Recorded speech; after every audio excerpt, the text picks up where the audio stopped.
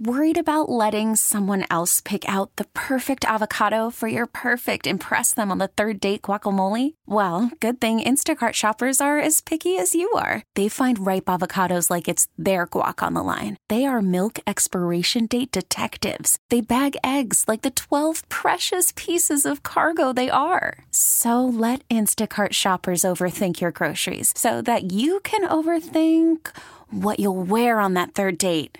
Download the Instacart app to get free delivery on your first 3 orders while supplies last. Minimum $10 per order. Additional terms apply. Presented by T-Mobile, the official wireless partner of Odyssey Sports. With an awesome network and great savings, there's never been a better time to join T-Mobile. Visit your neighborhood store to make the switch today.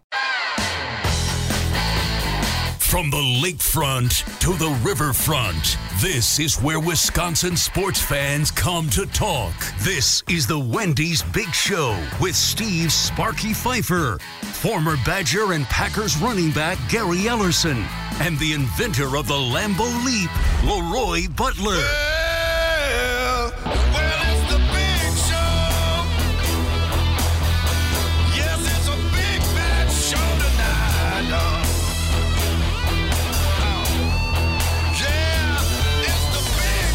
Wendy's Big Show, served up hot and fresh, live from the G. Weiner Plumbing Studios.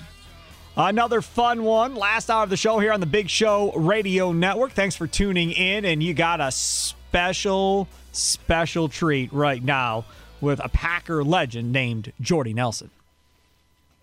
How we doing? Yeah, we're doing good, Jordy. Thanks a lot for coming on. Really appreciate it. And this segment, of course, brought to you by Network Health Insurance and Associated Builders and Contractors of Wisconsin Apprenticeship Program. He joins us on the Schneider Orange Hotline. Schneider hiring drivers right now. For more info, call them 844-PRIDE or go to SchneiderJobs.com. That's 844-PRIDE or go to SchneiderJobs.com. First things first, I guess, Jordy, your thoughts on what you saw in the NFC championship game between the Packers and the Buccaneers, and the Packers obviously coming up on the losing end. Yeah, disappointed, honestly. I mean, everything was, as Aaron had mentioned, I think even after last year and pretty much every one of our NFC championship games, is that he wanted to get one in Lambeau and have that opportunity, and just as a team, they weren't able to capitalize. Kind of missed opportunities all across the board. I think if you look at it from some execution on defense, but then the defense stepped up and got the turnovers in the second half, and then the offense wasn't able to capitalize off those turnovers as well as they did in the first half. So it's kind of the thing that they were making plays, but they weren't complementing each other, I guess, and allowing that snowball and that momentum to build, especially when you look in the second half when they got the interception. So I think for the most part just missed opportunities and let another one slip away. Jordy, Leroy Butler here. Glad to have you on. Before I want to get into some more Super Bowl 45 talk, because I think you probably could have been the MVP. People may not know that, but we'll get into that in a second.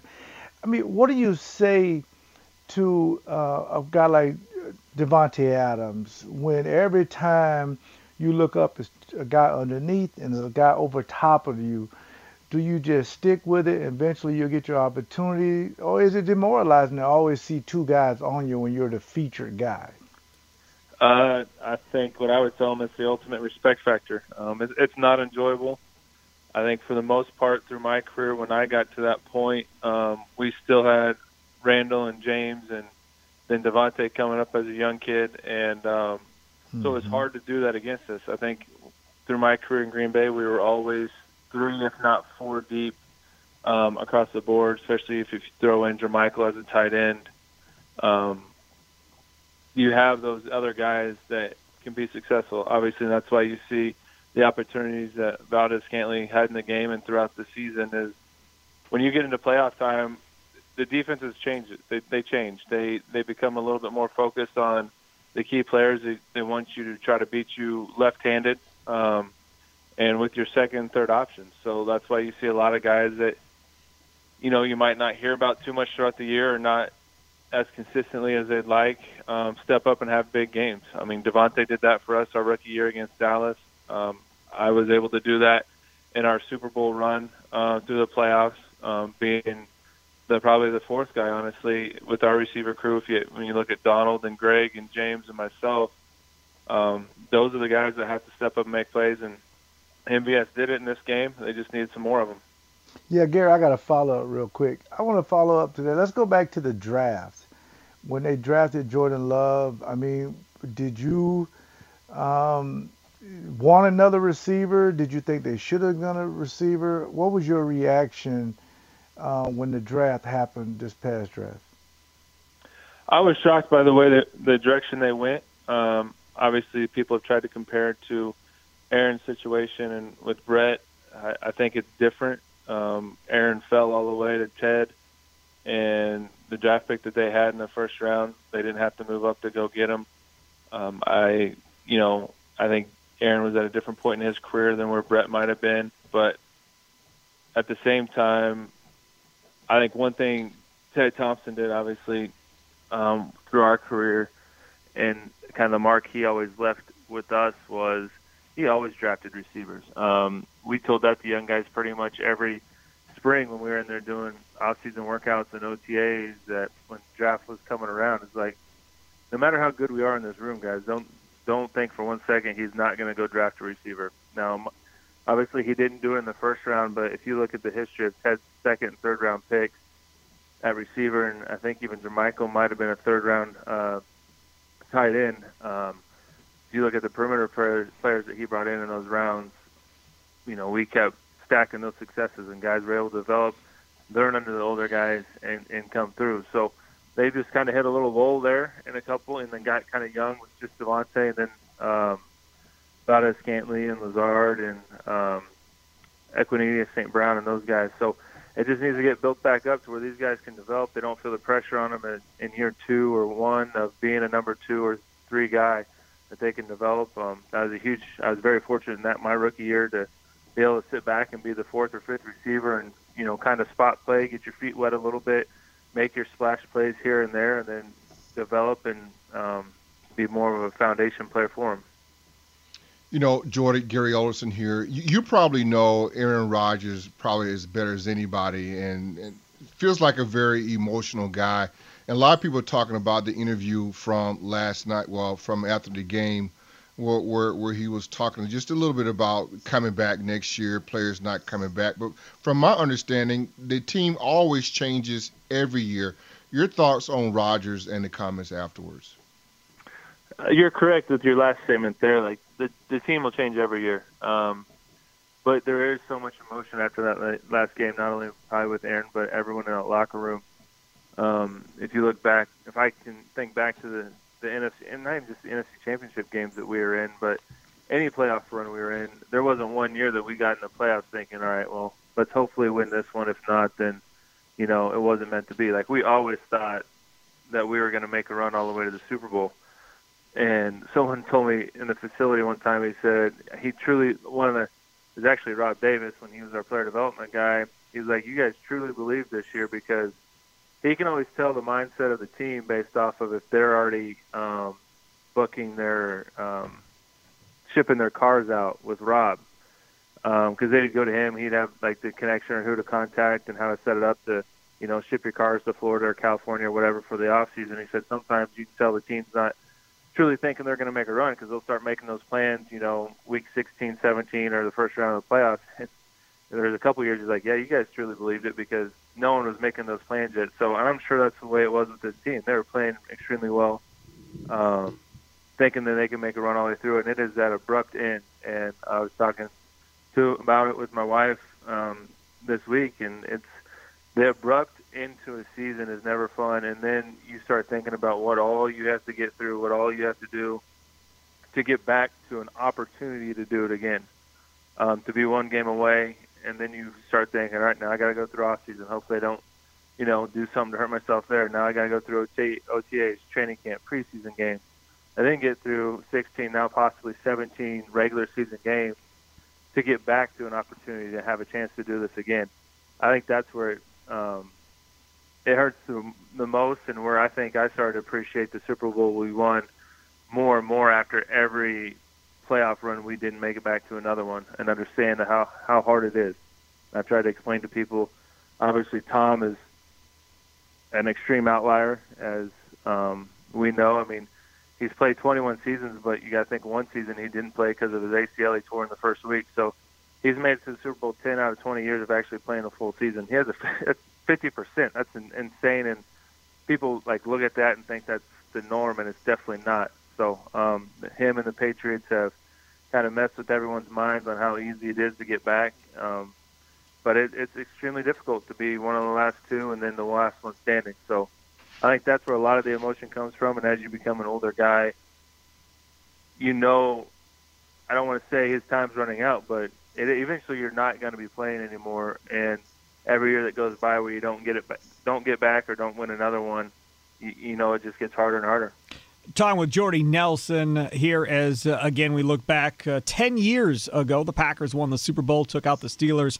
And it's brought to you by Network Health Insurance and Associated Builders and Contractors of Wisconsin Apprenticeship Program here on the Wendy's Big Show.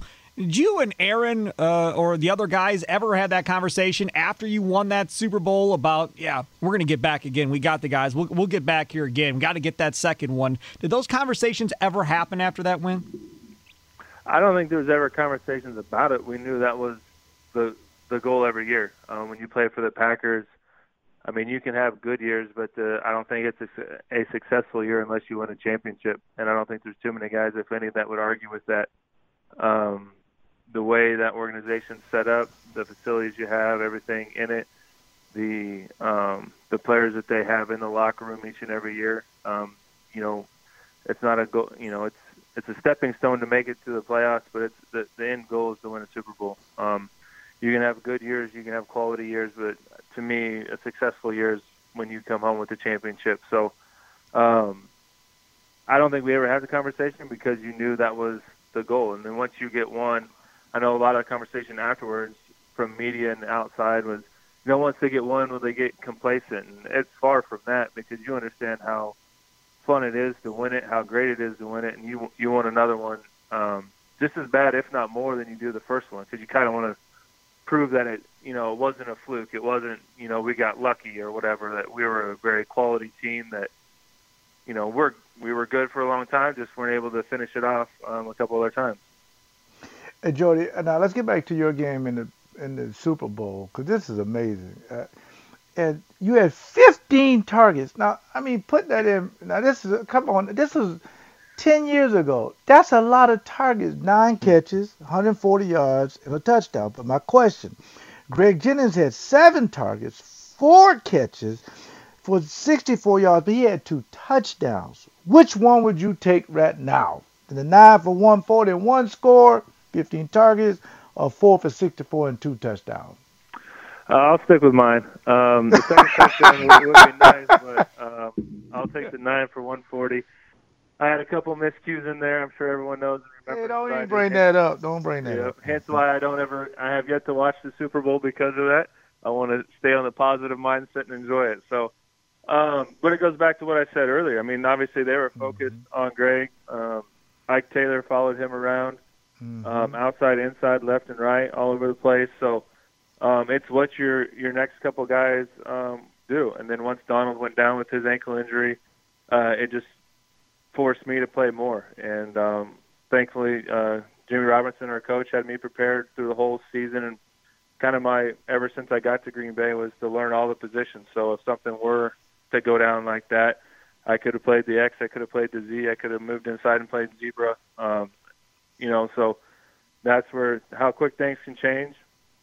From maybe going and playing, 20 snaps to getting 15 targets. So, it was obviously a very enjoyable game. Something that happened so fast you really truly don't think about it in the moment. I remember sitting in the halftime and Jimmy our coach was kind of freaking out a little bit because Donald went down, so he brought out the playbook and was trying to flip through all the pages in the locker room, which at the Super Bowl you have 30 to 45 minutes at halftime because of all the nonsense that goes on in the halftime show. And I'm just looking at him like, Coach, I'm good. I got it. The same stuff we ran all year. I know it. There's not going to be an issue. So I was very confident getting thrown out there that I wasn't going to, have a mistake or not know what to do. And luckily Aaron trusted me enough, and even after my miscues, to continue to come back and was able to make some big plays and help us win a championship. One play I do real quick, Gary, I'm going to finish before I forget. One play, I apologize, Gary. One play against Carolina, you ran a corner post, and it was off of play action. I think it was like 80 yards or something.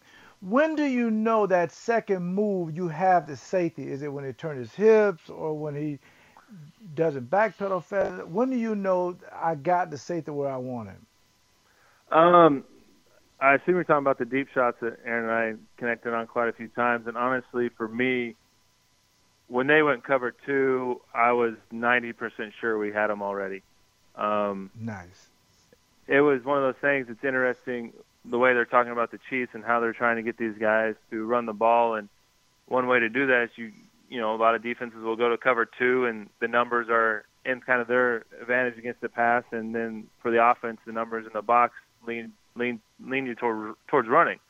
But for us, Coach McCarthy and them drew up some great shot plays to defeat the cover 2. Because once we won the Super Bowl, obviously that was their goal, was to shut down Aaron and our receiving core and force us to run. There was one year, it might have been the year we went 15-1, but the amount of cover 2 or 2-man that we saw was ridiculous. Like, we didn't even hardly look at the scouting reports going into a game, because then we knew later were going to play us completely different than what they were as a normal defense. But to answer your question, when I'd line up and we'd see that cover 2, as one of, like, both probably Aaron and myself, our eyes lit up. We knew it was a matchup because I had inside release, and once I got square on him, like I said, it was 90-95% sure I was going to get him. But like you said, once you hit that corner and he flips those hips, especially if he speed turns, if he opens up, he still has a chance. But if he for some reason speed turns out of it to go to the sideline, then you for sure knew it was a walk-in touchdown. If he opened his hips up and went with you, you still had a chance. He still had a chance to speed turn out of it, but I think any receiver would take that, with all due respect, Leroy. I think any receiver would take that matchup. You know, real quick, talk a little bit about, though, Mike McCarthy and his offense. I mean, because you look at the offense right now, they're scoring over 30 points a game. But the offense that you guys had under Mike McCarthy, I thought that was a very explosive offense. I just thought maybe at the end of this thing with the Green Bay Packers, Mike just wasn't given enough credit for what he had done with that team offensively.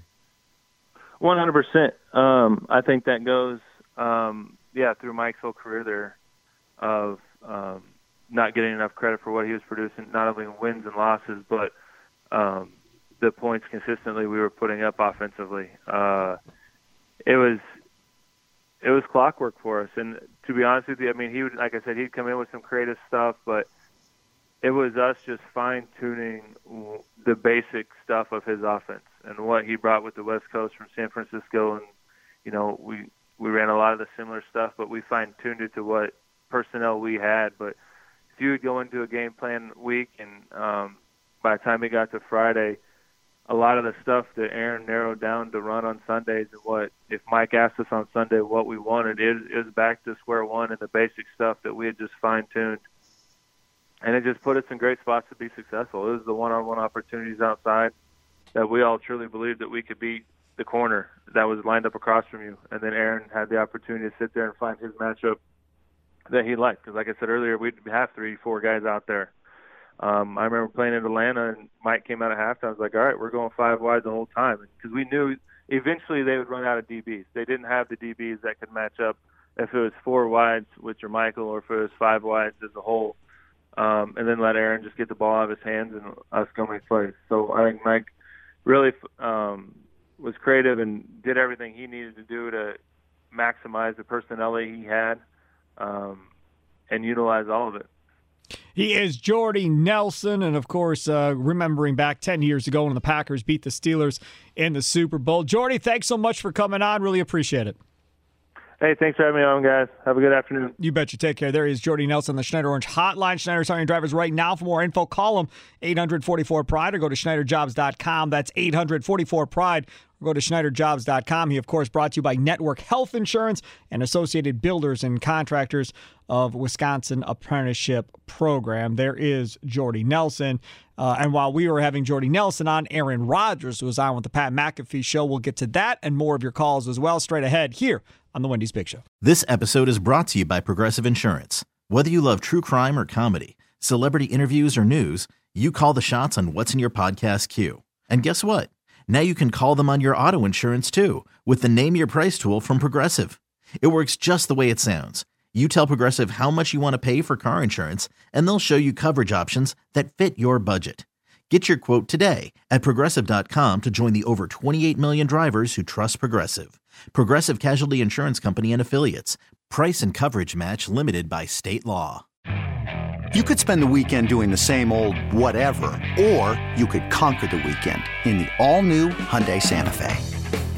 Visit HyundaiUSA.com for more details. Hyundai, there's joy in every journey.